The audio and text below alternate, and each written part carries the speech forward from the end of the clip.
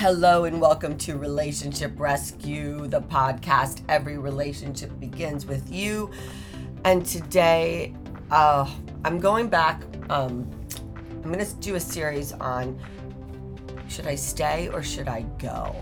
Because it seems to be one of the biggest factors that I see in marriages and relationships is infidelity, to tell you the truth. But the other thing is the should I stay or should I go? Relationship ambivalence. And it is a real dilemma for people because there's so many factors in should I stay or should I go? So let me preface this with this statement though. If your relationship is abusive, you do not stay. If your relationship is verbally abusive, emotionally abusive, you seek help immediately. If your relationship is physically abusive, you get out and you seek help, right? Abuse is different. There's no excuse for it. There is not a should I stay or should I go, right? It's a go. It is a go. You can call somebody, get in touch with somebody. You can schedule, a call with me, a free call, initial consult, but you don't stay in abusive situations. And that is verbal and emotional abuse too, because that's called mental abuse. So you need to seek help. So one of the things that happens is when somebody comes to me and wants to, Heather, I don't know, what do I do? Am I going to stay or should I go, right? So one of the things I would like to figure out first is, has this person tried discussing the issues with their partner, with their spouse? Because when your partner consistently blocks your attempts to bring up topics or raise questions, right? Particularly about the things you care about, there's a problem. Because it's basically saying your needs are not important. And I don't have to meet those needs. And that's not true. And that leaves you in a state of anger, sadness, resentment, frustration, right? And the relationship is unbalanced in a big way. So, what you got to do is we have to figure out, what are some of the things that I hear over and over, and what are the things that I warn my clients about, that there's a problem if these topics are off the table, right? Like they won't even talk about them. So let's say that you and your partner have sexual difficulties, right? And by the way, in middle-aged couples, women are the ones that will come and tell me that a lot of the time, or as equally, that their partner is not, is not near as sexually active as they used to be. And ED, erectile dysfunction, is a big thing, right? It's real. It's not a joke. It's not fake. And that's something that you want to seek help with, right? Because that is, for a man, a very difficult thing to face, right? Just like there's certain things for women, and menopause wreaks havoc on women and things like that. But so let's say you're a woman or you're a man and you want to talk about the fact that you'd like to have sex more, right? And they just basically say, you know what, I hate talking about that. I don't want to talk about it. And then vehemently and firmly squashes the discussion. It's off the table. Well, where does that leave you? Frustrated? Sad? And what happens is this: you start to internalize that, going, what's wrong with me? Is there something wrong with me? And then you get frustrated and resentful. Your confidence goes down, self-esteem goes down. That's a problem. That needs to be discussed. So let's say every time you talk about something, you want to talk about how you're feeling. And this person, your partner or spouse, sighs. They change the subject, turns the TV on, reads the newspaper, whatever, does anything to not speak about it, and will actually just move away from you to shut you up. That's off the table. and that needs to be on the table. Okay. Let's say you both are working a lot. You don't have a lot of time for each other, and yet you're not bringing enough money for, to pay the bills. Okay, well, that means the spending habits are off. But whenever you bring this up with your partner, well, they just kind of sidetrack and throw the conversation to the side, skirting around the issue, off the table. So let's say that the person you've been seeing for the last year never says I love you, but they are very affectionate during sex, but not really affectionate outside of sex. You try to bring this up, right? And basically, off the table, won't discuss it. Problem, dismissive, avoidant, most likely. The person in charge of paying the bills isn't getting them paid on time. Problem, but they won't discuss it. Whenever you try to basically discuss anything important to you, it's off the table. Nothing ever gets resolved. Okay? So this is a problem because basically what's happening is the communication levels are being shut down. And then you have to understand that when your partner is taking these conversations and these very important conversations off the table, then they're basically just neglecting you, neglecting your needs. And if you grew up in a neglectful environment, this is going to throw you into a tailspin. Your inner child is going to react to this in a big way. So if there is no way to get them to speak, okay, you're going to need to seek outside help because you can't stay in that relationship. You will slowly die in there. And I'm serious, right? So, because basically what's happening is those problems that you would like to deal with are creating bigger problems within you. So you need to realize you are a human being with valid needs and valid concerns.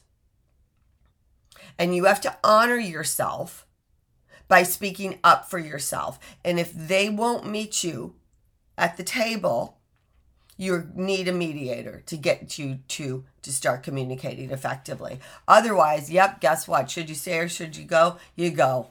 Because you will never find happiness and joy in that marriage. So,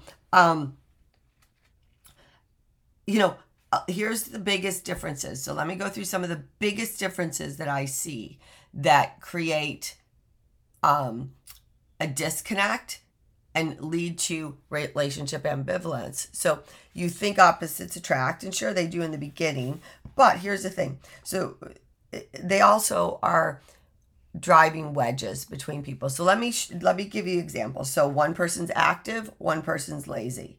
So big deal. One person, cannot stand not getting things done. The other one can't stand doing things. Oh boy. Okay. 2, hot, cold. One partner is warmer, more passionate, more open, more cuddly, emotional. The other person is cooler, more reserved, and seems cold and distant. One person is an optimist, the other is a pessimist. This is a big issue. One person does things quickly, they're faster at doing things, getting things done. They are on top of it. The other person is much slower at doing it, right? It takes them forever to get something done. One's an extrovert, one's an introvert. You can work through this with a lot of honoring the other person, but honoring you. And it's not easy, but it can be done. One's physical, one's sedentary, right? So one person is out there hiking, running, going to the gym, yoga, all of these things. And the other person as well, kind of not so much and just likes to sit around and watch Netflix. One is more ambitious than the other, right? They want to accomplish things, and the other one kind of is more pleasure driven. They just want to enjoy life. Then you've got the ones that spend money, right? And then the ones that hate spending money. That's a huge issue. Huge. One partner is faster, brighter, kind of smarter than the other one and uses basically wants to, solve problems. The other thinks the partner is, guess what? Arrogant, arbitrary. And this one is a big deal, and I really did see it a lot during the last election here in the United States, but one's a Democrat, one's a Republican, and I don't see this issue going away.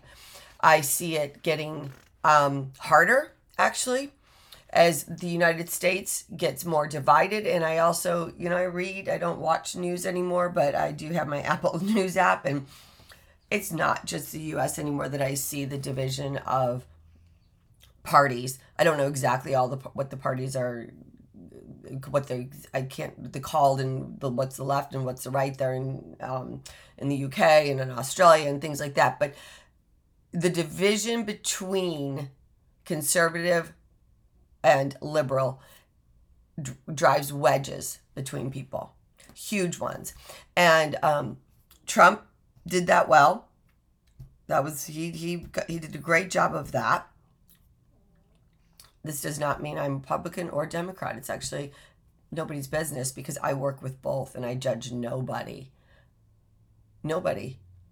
That's not my place. I would never judge anybody for what you believe, because I know that political beliefs are really have so much to do with the family tribe you grew up in, where you grew up. Big thing is geography. And then what your parents believed, what your friends believed, what your peers believed, where you went to school. It's not personal. It's basically, it's a set of beliefs like anything else in life, that you come to believe based on your family tribe, based on the society where you were raised. So how could I, don't take that personally. It's not about me. But when you're in a marriage and one is conservative and one is liberal, and especially if you're on the far right, far left, it creates massive havoc. Roe versus Wade threw marriages and relationships into tailspin. When that was overturned, yeah, I don't see this going away anymore. And I really do suggest to people that are dating to talk about political views. It should be a discussion, for sure. And one earns a lot of money, comes into the relationship with money. The other neither earns a lot nor has a lot. And that makes a huge difference. And one person is practical, they're down to earth. The other one is more driven by idealistic or whimsical, considerations. And none of those have to be deal breakers, but a lot of the time they are. Okay, so now let me just talk about one other concept I wanted to discuss today, which is a lot of people don't prepare for what comes if you decide to leave, right? See, it's what is the post-relationship options? And so you have to kind of look and say, you know what is going to happen after this if I leave, right? Because the grass is not always greener. And that is one thing you have to realize. That green grass is probably, it's not going to be that green. It's going to it's going to need a lot of watering too. See, it doesn't just get easier. But remember, abuse, you leave. Abuse, you leave. Emotional abuse, verbal abuse, you seek help. If that person can't help you and nothing's changed in the relationship, you do not stay. You cannot stay in a relationship or marriage that is emotionally abusive, mentally abusive, which is caused by emotional and verbal abuse, or physical. I know it will make you sick. It will make you sick, and it will affect every other aspect of your life, and nothing will really go well, and you'll die very sad. And I'm serious. I don't. But, if there's some of these things that I'm going to talk to you in the future and what I talked about today, and if something can be worked out, yes, you work it out, because it's not always greener. But if it is an abusive relationship, trust me, the lawn where you're going is freaking greener. So let me kind of give it to you this way. So like, let's suppose that this summer you want to go on a vacation, and the vacation is going to cost you a few $1,000s, right? So you could either go on the vacation or you could stay home. Well, let's say you just have tunnel vision, and all you'll be able to think about is whether to go and spend the money or not go and not spend the money. Okay, but that's kind of the mistake. It's not just about, am I going to go on the vacation or am I staying home? What is it, right? See, you got to look at the big picture. So what you really have a choice about is this. Am I going to spend the money on the vacation that I get to spend? Or would I rather spend it on something else, like maybe a remodeled bathroom, or maybe the down payment on the car you would like or need, or something else, right? Then you can make more of an educated decision about this money that you've saved to do something special with. Now, also look at it this way. If I don't go on the vacation though, and I just stay home and I don't actually put the money towards the car or something that would bring me joy, the bathroom, and then I just spend that money on little side trips to places I don't really care about, eating out, and nothing that gives you really pleasure. Well, then you know what? So the money, guess what? You're going to go on the vacation, or you're going to spend it what you want, but you're not going to stay home and just be in the same old rut, but you're not working. And I know it seems a little crazy to compare that to, do you leave and do you stay? Do you go? But it's the same concept. Okay, so what is on the other side of leaving? You want to explore it. So many people, they're in the marriage, they marry their college sweetheart, right? They're going along, they're happy, but then life happens. They have the children, the mortgage, and all of the stress that comes with it. And all of a sudden, you know what? That marriage isn't what you thought it would be. It's iffy. It's guess what? My wife or my husband, they're not so fun anymore. Everything is about these kids. They're not as affectionate as they used to be. You know what? There's no fun. And you start to become convinced that this marriage is not for you anymore. Which is a lot of childish bullshit, but whatever. So you're in a grown-up way. So instead of maybe trying to, go get some help to find that connection again, speak to your partner, whatever, you say, you know what, I think it's going to be way better. So you end up leaving, but you really didn't explore this option. You really didn't try to see something. So, and you find out being single isn't so great. That, amusement park of singlehood actually turned out to be a place of loneliness. It's incredibly difficult to meet new people. You have to go on awkward dates with people that you can't connect to. And there's this it's a cruel realization that the women or men you've been fantasizing about getting with, you're not that young person anymore. You're not that same person. It's not so great, right? And then you start missing your kids and all of those wonderful weekends that you thought, oh my God, I'm going to have this beautiful divorce life and we're going to have so much fun and blah, blah, blah. Yeah, no. Guess what? Those kids have homework. Those kids have sports. Those kids have, right? So all of a sudden, you are doing it all instead. You're bored. You're disconnected from your kids, from everybody. You're frustrated. And then when you finally do get into some maybe, kind of committed relationship, you find somebody, well, guess what? They turn into, to be demanding, business-like, like your partner you left. So you can't compare a reality to a dream when your dreaming is going to also become that reality, right? Nothing stays the same. you have to work at the marriage. You have to work at it. You have to work at keeping the connection. In that case, leaving was not the answer. You didn't explore the options, right? So you had this tunnel vision that leaving was going to be this dream, and it turned out it wasn't. So let's kind of look in the opposite direction. Let's say your tunnel vision is, I have to stay because I'll never have enough money to make it on my own. And this is a big one, right? And you don't really explore options of, check out how much are home prices, how much is are the things that you're gonna need to live on your own. How much do you make? Do you work part-time? Can you go full-time? Are you open or adverse to roommates, right? Don't stay in something just because of money.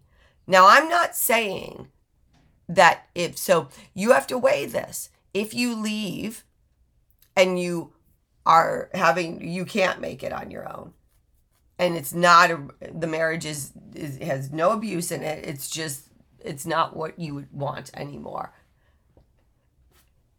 You need to find ways to try to bring that marriage back, because to leave and not be able to support yourself is going to put a whole different type of stress on you. But you got to explore the options. You don't just stay because of money. You have to explore all your options, roommates, and anything you can think of, right? Because poverty is not fun. And poverty I'm not just talking about, you're obviously not homeless, but not having enough money for food and bills, and that's a whole other thing you're not going to be enjoying. So you have to plan, right? So when and this is anything you're going to do in life, I've realized some things, yes, on a whim, but those decisions are not for leaving or staying in a marriage. You have to look at the big picture, get out of the tunnel vision. It's not going to be the greenest grass in the world. It's not going to be the brownest grass in the world. You need to see if leaving is going to be feasible and what those stresses of leaving will be, what other stresses will come into your life, because there will be, and life is not stress-free, right? See, I know that you can do anything and make anything happen. I know that our reality is controlled by our personal reality, by our thoughts and our decisions and our emotions and all of that.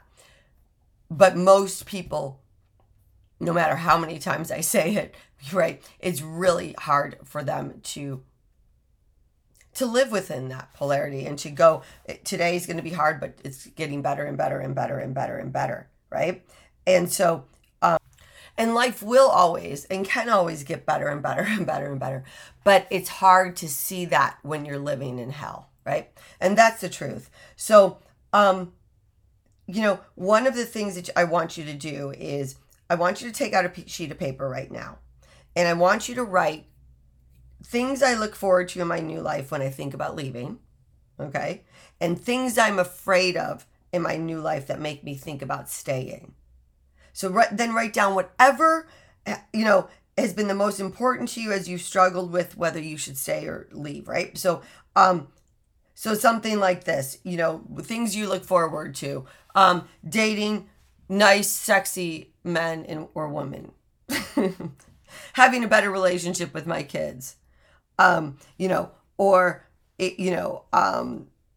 then maybe it's that you're not looking forward to, not having money, having nowhere to live that I would like to live, right? So now what I want you to do is when you're writing these things down that you're looking forward to, include specific things that you might think are going to come from support from other family or friends, right? So my sister or my friend offered that I could live with them. Is that true? Do you really believe that's going to happen? Do you want to go live with your sister or your friend, right? And is it true? Is this likely? Let's say I'm going to go date all of these sexy new people. Is this true? How likely is it? I want you to look at the list that you make of all the things you're looking forward to, all the things that you are scaring you about leaving or staying, right? And then ask yourself, is this true? How likely is this to happen? What else is possible? What's most likely? Okay, so again, next to each question, you're going to ask yourself, is this true? Is this likely? What else is possible? What's most likely? I'm going to say it again. Is this true? Is this likely? What else is possible? What's most likely?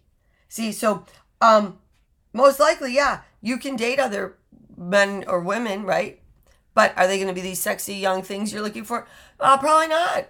Are they, is it going to be, what is true about that? What's not? So then, okay, well, so are the people you think you're going to date, is it going to end up just, again, like what you've been living in? You've got to start really getting realistic about this. So ask yourself, where will you live? How will you be able to afford it? Will you be able to commute to your job from where you're going to live? How much savings will you be available to you after you leave? How much of your income will you have available, and is it going to be enough? What are your prospects for meeting new people, right? This is the time to be brutally honest. Do you have the characteristics that will make this relatively easy, right? It's not easy to meet new people. Are you an extrovert? Are you outgoing? Are you willing to go and meet people? Are you willing to put yourself out there? Is it realistic that you actually might be lonely? How well do you cope with loneliness? What's going to happen with the kids? Is it joint custody possible? Do you want that? What about not having custody? Is that acceptable to you? What will what will being on your own do for your ability to work, right? Who's going to watch the kids if you have them? Is it realistic that the friends that you might be counting on are going to end up being there? Will you have moral support and even some financial support or whatever you need from family members?